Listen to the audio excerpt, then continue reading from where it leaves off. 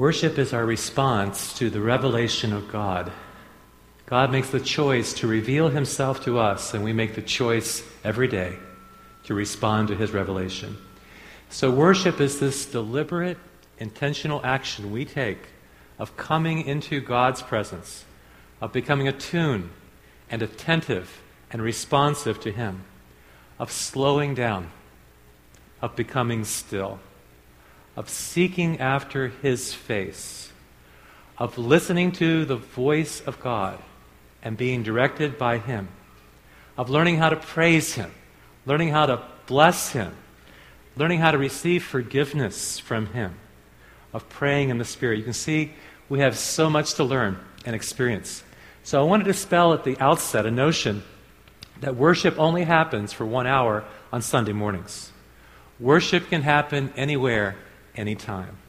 The video you just saw makes the point. It's easier to worship God at the ocean, or on vacation, or at the mountains, when we see God's beauty. But on our daily commute, driving down 270, riding on the metro, getting around in the city, dealing with the stresses of life, walking down crowded streets, we can lose touch with God. When we're back in the crowds and when the distractions mount, when the beauty hides, I want us to learn how to keep our God focus. I want to be worshiping God throughout the course of the week, focused on who he wants me to be, on what he wants me to do, of bringing God into my everyday life. I want us to become real worshipers. So here's what I did this week. I meditated upon this psalm we're going to begin with, Psalm 63. So you have in your Bibles, you can open up the 63 Psalm. Now, Psalm 63 could be a psalm you meditate upon this week. In an effort to worship God, we need to engage at the level of spirit with the Word of God. This psalm was written by David when he was in the desert. David was called a man after God's own heart. David was a worshiper. He loved to go down to Jerusalem and worship the Lord. He loved to be in God's presence. David loved the Lord. David loved to sing praises to the Lord. He loved to give thanks to the Lord. He experienced God's delivering power, and he saw God's glory. But David is not in Jerusalem when he writes this psalm. David finds himself in the desert. The desert is a barren place. The desert can be a lonely place. The desert is a metaphor to speak of when life becomes difficult. David has been driven from Jerusalem, where God was present in the sanctuary, where he regularly worshiped God, where he met with God and beheld God's glory. I love the psalm because it begins, God, you are my God. I kind of think about David being a regular kind of guy. He had his ups, he had his downs, he had his highs and lows. And when he was 17 years old, he was asked by his father Jesse to go to the battlefront to deliver some food. And there he saw a giant, 9 feet tall. His name was Goliath, a champion. And David wanted to fight him because this giant was trash-talking God and trash-talking God's people. And so his brothers tried to send him home to take care of the sheep. They didn't believe David could win the battle. The commander-in-chief, the king, also wanted to send him home, believing he was just a boy, and this man was a champion. And David said, the Lord who delivered me from the paw of the lion and the paw of the bear will deliver me from the hand of this Philistine. And that day, God delivered David. He said, God, you are my God. Delivering God, you are my deliverer. Mighty God, you are my mighty God. Loving God, you are my loving God. David at times would sin and would appeal to the mercy of God, the compassion of God to forgive him. Loving God, you are my loving God. And shepherding God, you are my shepherd. Earnestly I seek after you. Literally at the dawn hour I seek you. In the early morning hours I seek after you, O God. For there's one thing that I seek. This is what I desire, that I may dwell in the house of the Lord all the days of my life, to gaze upon his beauty and to seek him in his temple. David is saying, I thirst for you. David sees himself thirsting for God as a man might thirst after water in the desert. If you've ever known real thirst, you know what David is talking about here. I once was in a place where there wasn't much to drink for about 2 weeks. And I can remember the insatiable desire to satisfy my thirst. It was as if nothing else mattered beyond satisfying and slaking that thirst. David is longing for God. Most people don't know that God is their soul's desire. Early I will seek you. I thirst for you, O God. My whole being longs for you. In a dry and parched place. Maybe that's where you are this morning. In a dry and parched place, I long for you. The psalm was sung at the beginning of each day. Do you long to experience God's presence? Do you have a desire to be close to God? About 1,000 years after David wrote this psalm, David's greater son, Jesus Christ, said, ask and it will be given unto you. Seek and you will find. And knock and the door will be opened unto you.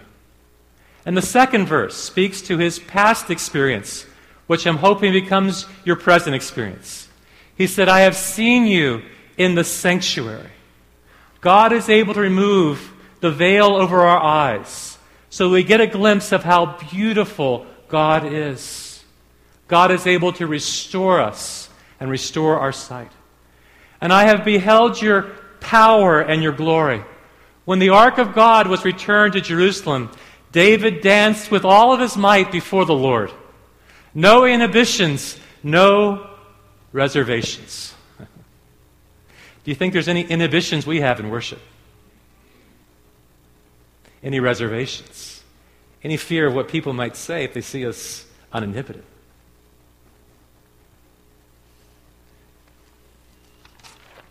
Because your life, he says, verse 3, is better than, your love is better than my life. My lips will glorify you. I was reflecting on this verse 3, and I was thinking, I know a song that says that verse. Your love is better than life. And it came back to me. Thy loving kindness is better than life. Thy loving kindness is better than life. My lips will praise you. Thus will I bless you. I will lift up my hands unto your name. God has the capacity to satisfy our deepest longings. God does not hold himself back from them that seek after him.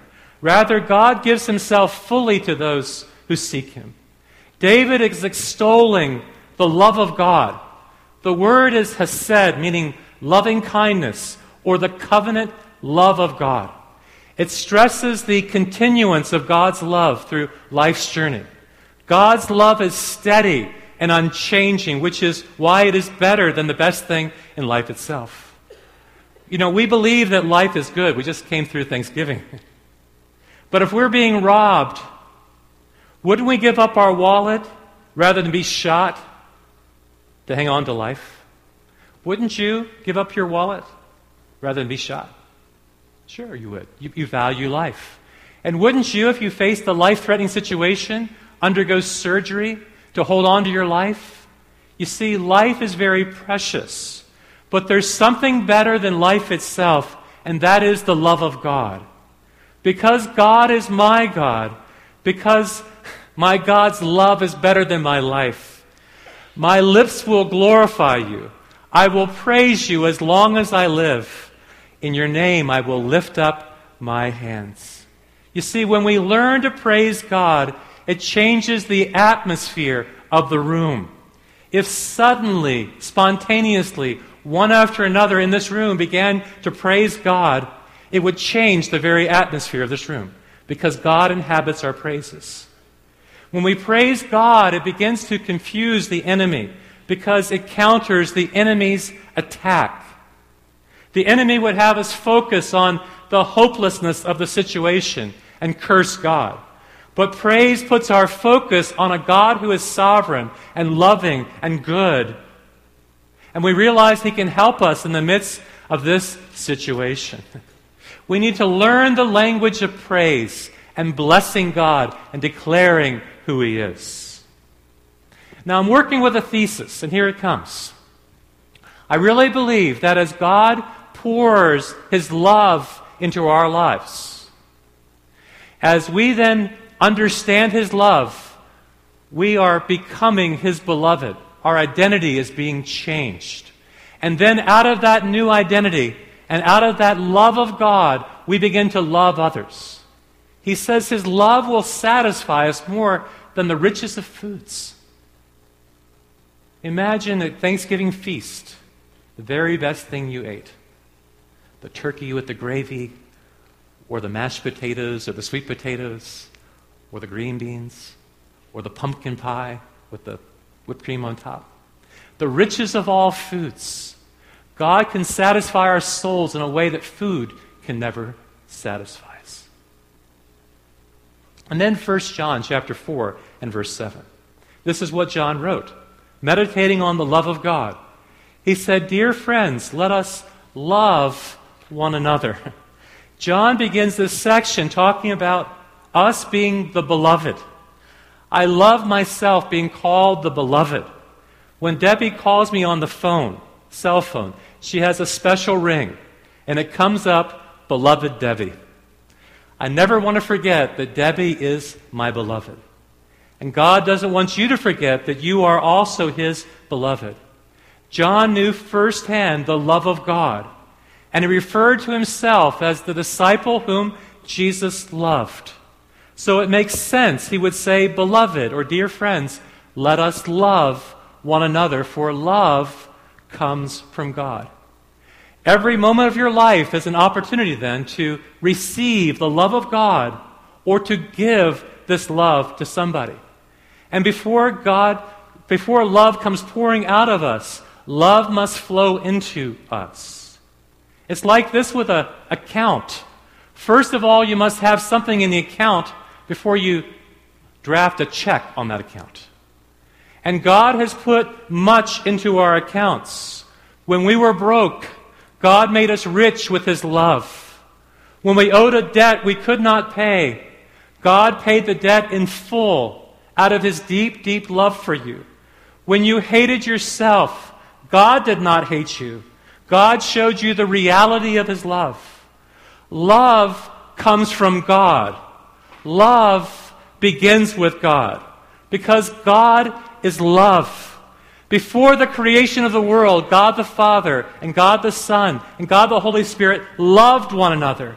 And when we were made to have a love relationship with God. God made us to love Him and to love one another. So everyone who loves has been born of God and knows God. Being born of God is speaking of the spiritual birth that happens when we believe that Jesus Christ is the Son of God. And knowing God is speaking of having a relationship with God in the present tense. So the love of God is like a mighty river flowing from the heart of God, flowing into the heart of man, the heart of woman, and flowing out of them to one another. But oh, how we differ and how we feel love from one another. My wife, Debbie's love language is kind deeds done of service to her. My own personal love language is time spent with people. So if I spend time with you, I'm trying to show love to you, listening and encouraging, exhorting. But Debbie's love language is more like deeds done. I guess there's a time for doing and there's a time for talking.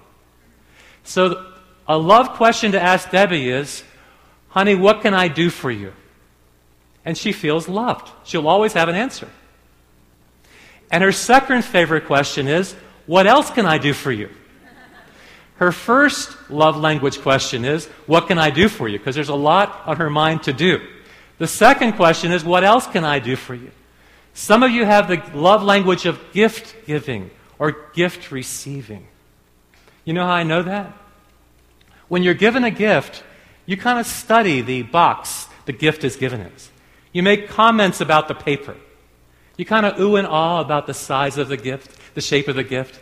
You study the wrapping. You kind of slowly unwrap the present.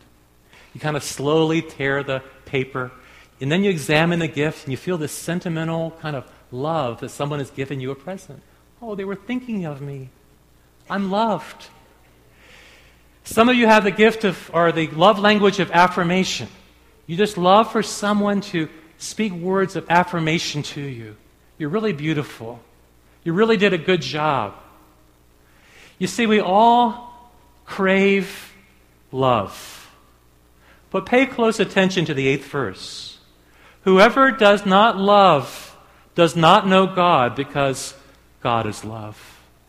The litmus test to determine whether somebody knows God or doesn't know God is whether they love or they don't love.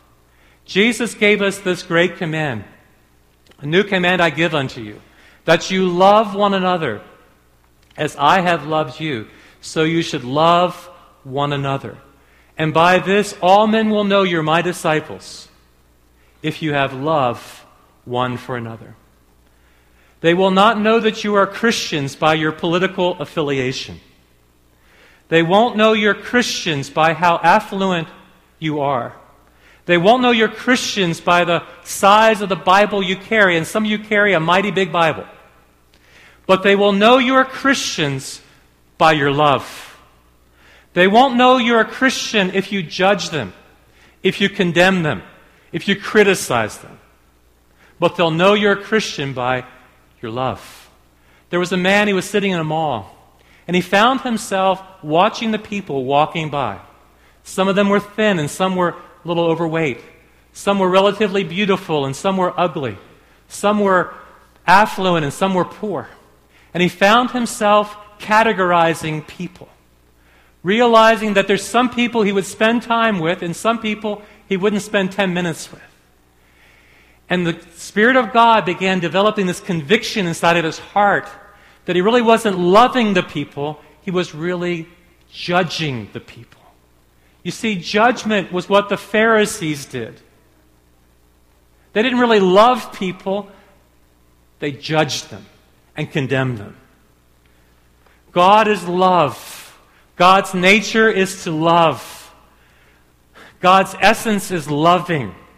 We can or cannot love. We can be loving or unloving. But God cannot not love, because God's love flows from His being. And when we get to know God, we know how deeply loved we are. Because God's love is without conditions, without measures, and eternal. We cannot increase God's love for us by being good.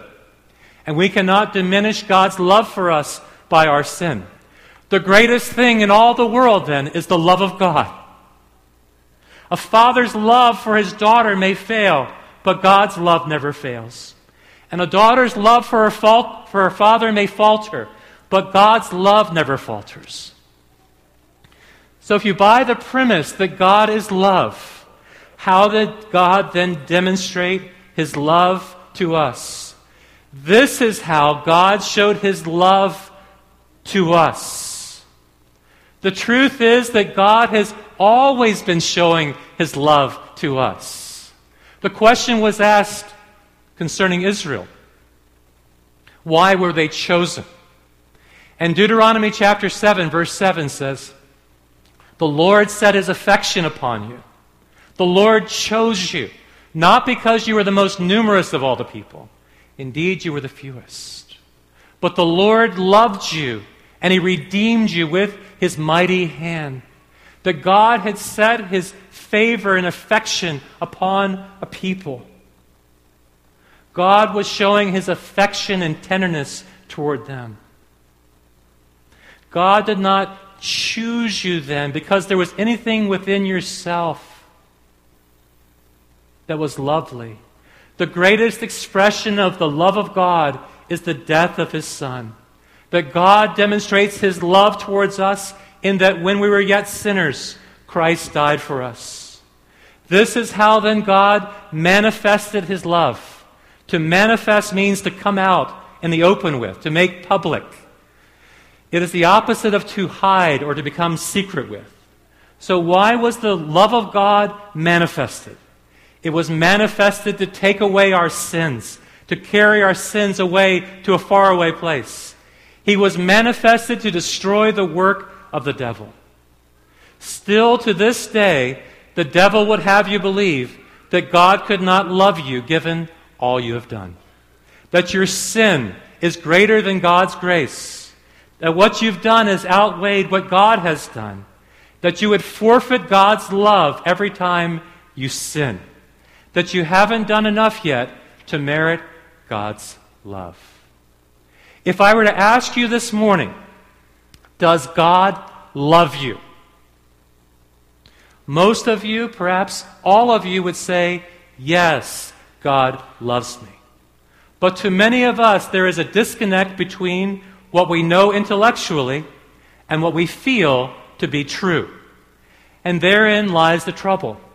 We trust what we feel to be true rather than what we know to be true. We look around at the state of our relationships. I mean, you just came through Thanksgiving, right? Were there any strains in those relationships? Any stresses within any family?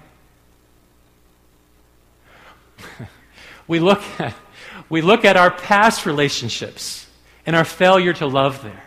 We look at our enemies bringing the attack against us.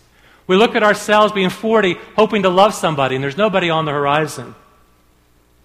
Our feelings tell us that nobody loves us, not even God. God may love the world, He may love everybody else, but He doesn't love me. If He did, I wouldn't feel so lonely and unloved. Now, we don't say this out loud, but this is what we feel in our heart. So a lie has been planted in our mind, and we dwell on the lie until we believe it to be true. You may have grown up in a difficult, distant family where love was always conditional. I will love you if, or I'll love you until, or I love you because. As a result, it is hard for you to believe that God's love for you is unconditional. You may believe that whenever you make a mistake, you should punish yourself. It's hard for you to believe that Jesus Christ on the cross took your punishment. The truth is that God does love you, whether you feel loved or not, regardless of what you have done or where you've come from. That God loves with an infinite, incomprehensible love. That God loves me not on the basis of what I have done. His love is not based on anything I have done or ever will do for Him. His love is not based on my performance. I do not deserve this love. I never could have earned this love. Look at verse 10. Because this is love. Not that we loved God. It's not about what we did. It's about who He is and what He did for us. It's all about God's passionate, consuming, powerful love for us. It's all about a God who loved us enough to send His Son. You see, at Christmas, we begin to think about the incarnation of God sending His Son into this world. Why did God the Father send God the Son into the world? To be the atoning sacrifice for mankind's sin. The baby became a man. The baby, as a child, would hold on to his mother's hand. But the child, become a man, took nails in his hand, and thus became the atoning sacrifice for our sins. As if we didn't understand it the first time, John repeats it a second time in verse 11. Dear friends, dearly beloved, since God so loved us, this is the truth you need to hang on to when you feel so hurt and wounded. Beloved, because God so loved us, God calls us to respond. Because God so loved us, we also ought to love one another. Why is that? Because God is invisible. But when you love somebody, the love of God becomes visible to them. God in our world is unseen. But God is living in the heart of every Christian. And when that Christian loves somebody, the love of God becomes seen through what they do. You see, if a person is hungry and you give them something to eat, you're showing the love of God. And when a person is thirsty and you give them something to drink, you're manifesting to them the love of God. And when a person is in prison and they're all alone and you visit them, you're showing to them the love of God. And when a person does not have clothes and you clothe them, you're showing to them the love of God.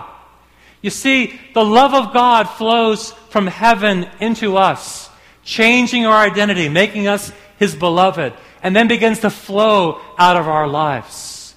Jesus knew the deep, deep love of God the Father. He knew His identity as being the beloved. This is my Son whom I love, with whom I'm well pleased. And then love flowed out of His heart unto others. And that is what worship really is. It is loving God. Matthew chapter 22 and verse 37. Jesus was asked this question. What is the greatest of all the commandments? What is the bottom line? What makes a life worth living? What gives meaning to your life? Why are you here upon this earth? That's the question.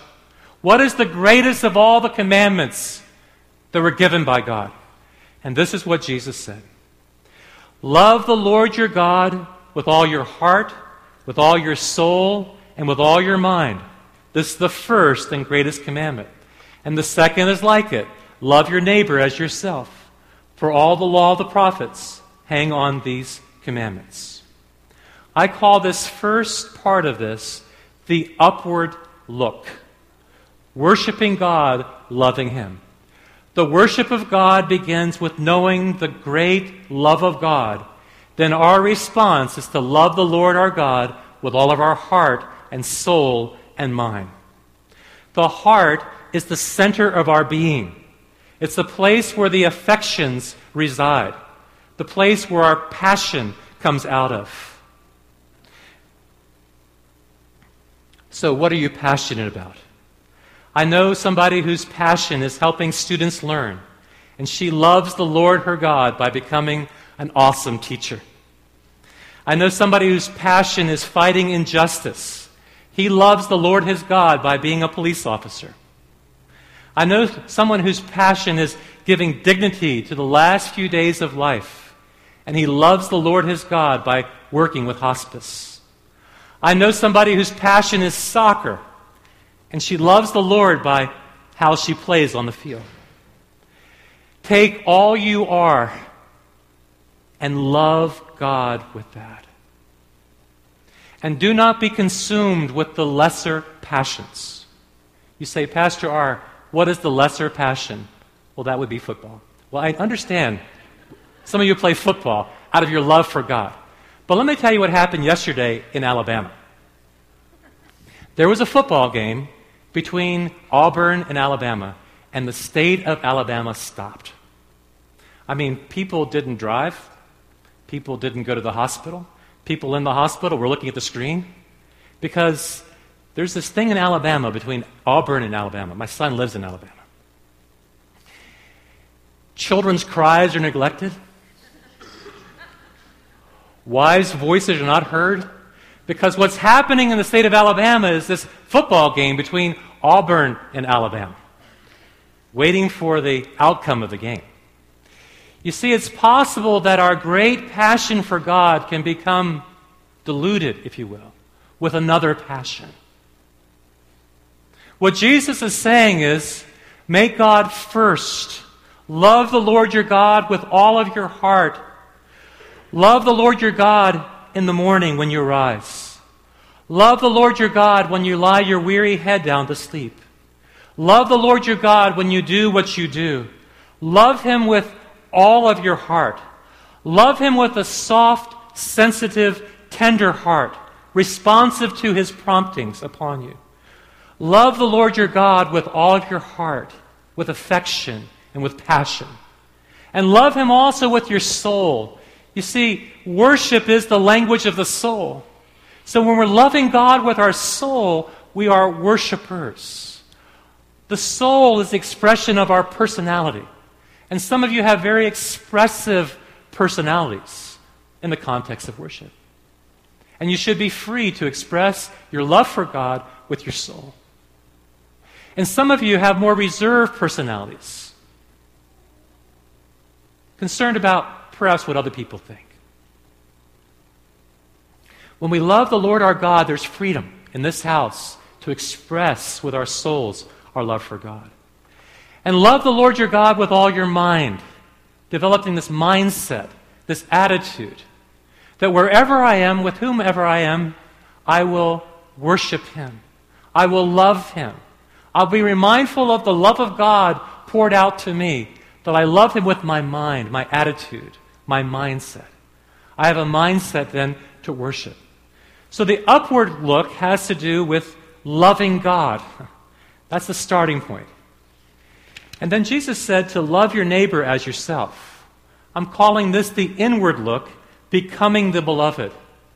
The more we reflect on the love of God, the more we love God with our heart, soul, and mind, the more we understand our true identity. The upward look is loving God from the heart.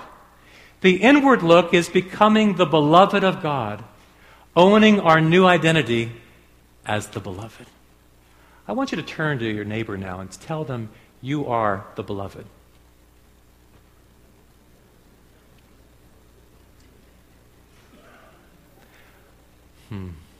My only hope would be those words would reverberate in your soul. The greatest gift I could give you is to tell you the gift of being God's beloved. You can only take possession of that gift if you claim it for yourself that you are God's beloved. Isn't what life's all about? Treating each other as beloved? Yet there's a voice that speaks from within and above, that whispers softly and shouts loudly that you are my beloved.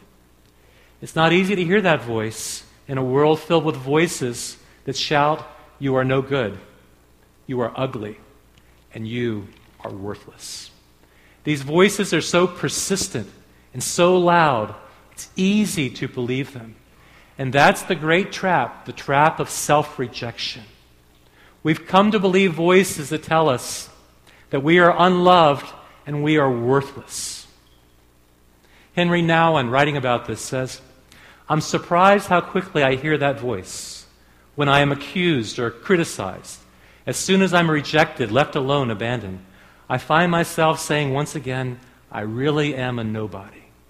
Instead of taking a careful look at the circumstances and discerning the voice of God or the enemy, I believe the enemy's voice.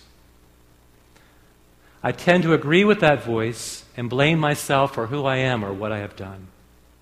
The dark side says, I'm no good. I deserve to be pushed aside, forgotten, rejected, and abandoned. But perhaps you're tempted more, not by self-rejection, but by arrogance.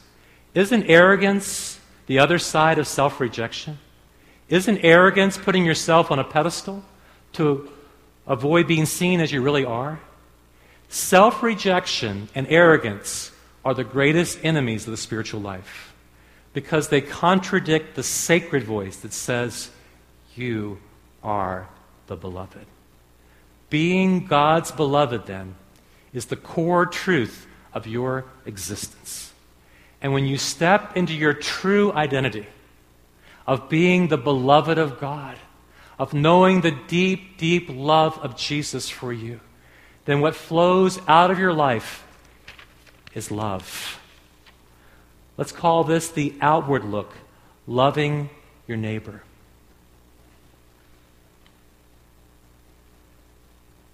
The upward look is loving God. The inward look is becoming His beloved. But the outward look is loving your neighbor. If we jump just forward to loving your neighbor without loving God, becoming the beloved, we will practice religion to gain the favor of God. But if we truly love our neighbor out of the love that God has shown to us, out of our belovedness, then power will flow from our life as we love them. Let me conclude with 4 different things I want to say to you about worship and about love. First off, we must continue to accept how much God loves you. 1 John 4:16. So we know and rely on the love God has for us. Are there things in life you can't rely upon? Like, for instance, your car. Can you rely upon your car to start every day? Can you rely upon the promises of others? But you can certainly know and rely on the love that God has for you. Think about the most tender love you've ever known. Think about the deepest love you've ever felt. Think about the strongest love that's ever been poured into your life. Then multiply it by infinity, and perhaps you can glimpse the love of God. For whoever lives in this love lives in God, and God in them. There is nothing we can ever do to make God love us less. There's nothing we can ever do to make God love us more. Because whoever lives in God lives in love. It's like this. If you go into a coffee shop, you're going to smell like coffee. If you go into a bar, you're going to smell like smoke. But if you go into the presence of God, you're going to smell like love. Because God Himself is love. And we know and rely on the love God has for us because God Himself is love. Secondly, we must continue to give love to God and others. Part of worship, then, is coming into God's presence and giving love to God. This is how we know what love really is, John says. Jesus Christ laid down His life for us. We ought to lay our lives down for others. So if we see our brother or sister in need and we have no pity for them, how can the love of God be in us? Now this, dear children, let us not love with our words, I love you. Let us not love with political speeches, but let us love with our actions and with our truth.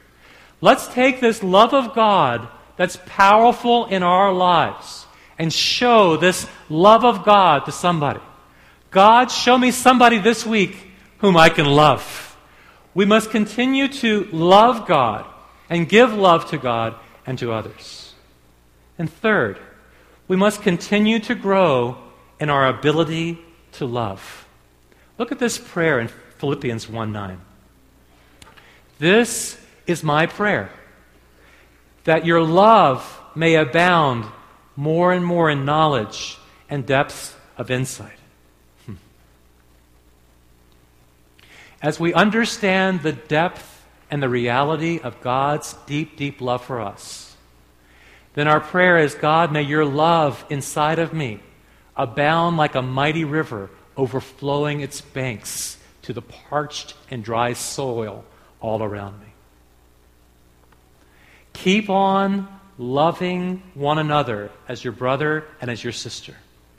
And if you love those who love you, what credit is that to you? That's kind of like Olive Garden, right? While you're here, you're family, right? Come into our restaurant, you're family, we'll eat together. But come into our restaurant, who are you, right? If we love those who love us, what credit is that to us? Even sinners love those who love them. So we pray, Abba, Father, I really can't love this person. What they have done to me has wounded my soul. In fact, I don't love them. I hate them. But Jesus, you don't hate them, you love them.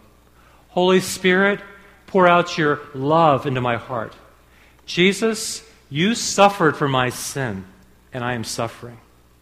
But you've shown me the depth of your love, and I am your beloved. So out of the love you have given to me, let me to love. God, incarnate love into my life. We must continue as Christians to grow in our love, to love our neighbor, to love our families, to love our enemies, to grow in our ability to love. And the last thing I want to say to you is, we must allow God to help us continuing loving, especially when we feel like giving up on love. It is so easy to quit in love. It's so easy to give up on love. But it's God who gives us endurance and encouragement. Endurance is persevering to the finish line. It is saying, God, I need some help continuing to love. It's just being honest and admitting, I'm feeling like I'm going to give up on loving this person. Do you have somebody in your life who's really irritating? Somebody who's really annoying? Do you have somebody you're really disagreeing with? Do you have someone who's attacking you, like every time they see you, it's an opportunity to attack you and pounce on you? Do you have any letters being written about you? Any kind of harsh emails coming in your direction? Anybody you're thinking about giving up on loving? Our prayer is, God, give me the endurance and give me the encouragement to have the same attitude of mind toward one another that Jesus Christ had. You see, love, 1 Corinthians tells us, is really patient. And love is kind. Could I say that R is patient? Could I say that R is all the time kind? I could not. Could I say that Jesus is patient? Could I say that Jesus is kind? I could. Could I say that Jesus in R is patient and Jesus living his life through R is kind? When I think about the kindness of God, of how kind God has been towards us, I think about Jesus coming to a wedding and they'd run out of wine. Not only was he kind enough to come, but he was kind enough to turn the water into wine and save the day. He showed his glory at that wedding because he was so kind. And then there was Zacchaeus. And Zacchaeus was a wee little man living up in a tree, or climbed up in a tree. And nobody wanted to have anything to do with Zacchaeus. They all scorned him and rejected him because he'd done some bad things. But Jesus was kind enough to call him by name. But he kind enough to go to his house and have dinner with Zacchaeus. That's how kind Jesus was to Zacchaeus. And then there was a woman. She had this issue of blood. 12 years she'd been bleeding. And she came through a crowd, and Jesus was kind enough to let her touch him. But then he was even kinder to say, daughter, go in peace. You see, there's an enormous kindness running through the life of Jesus. And then it says that love keeps no record of wrongs. Love blots them out, right? Love erases these transgressions. Father, forgive my trespasses, even as I forgive others. Since God has been so kind to me and so patient to me, wiping away my sin, that when I am offended, if I'm thinking of the love of God, I can extend that love by forgiving the person who has offended me. We must allow God to continue loving through us. There was a day when I did not know of the love of God. And I can remember somebody telling me, God really loves you. And I can remember thinking, no way. There's no way in the world that God loves me. After everything I have done, I was so hearing this voice of self-rejection, this voice of self-loathing, this voice of self-hatred. It was so hard for the love of God to penetrate. So what God did was he put around me people who really loved me, who really listened to me, who really encouraged me, who spoke the word into my life, who formed community. And before long, I began to realize that God really did love me. You may be that vessel set apart for God that brings the love of God into your neighborhood, into your workplace, into your school, to show people that God really is love. See, what happens is, first of all, we have the love of God flow into our hearts. Our identity becomes changed. We are his beloved. And then that love flows out of us to others. Pray with me. Father, we're very early in a series now concerning worship.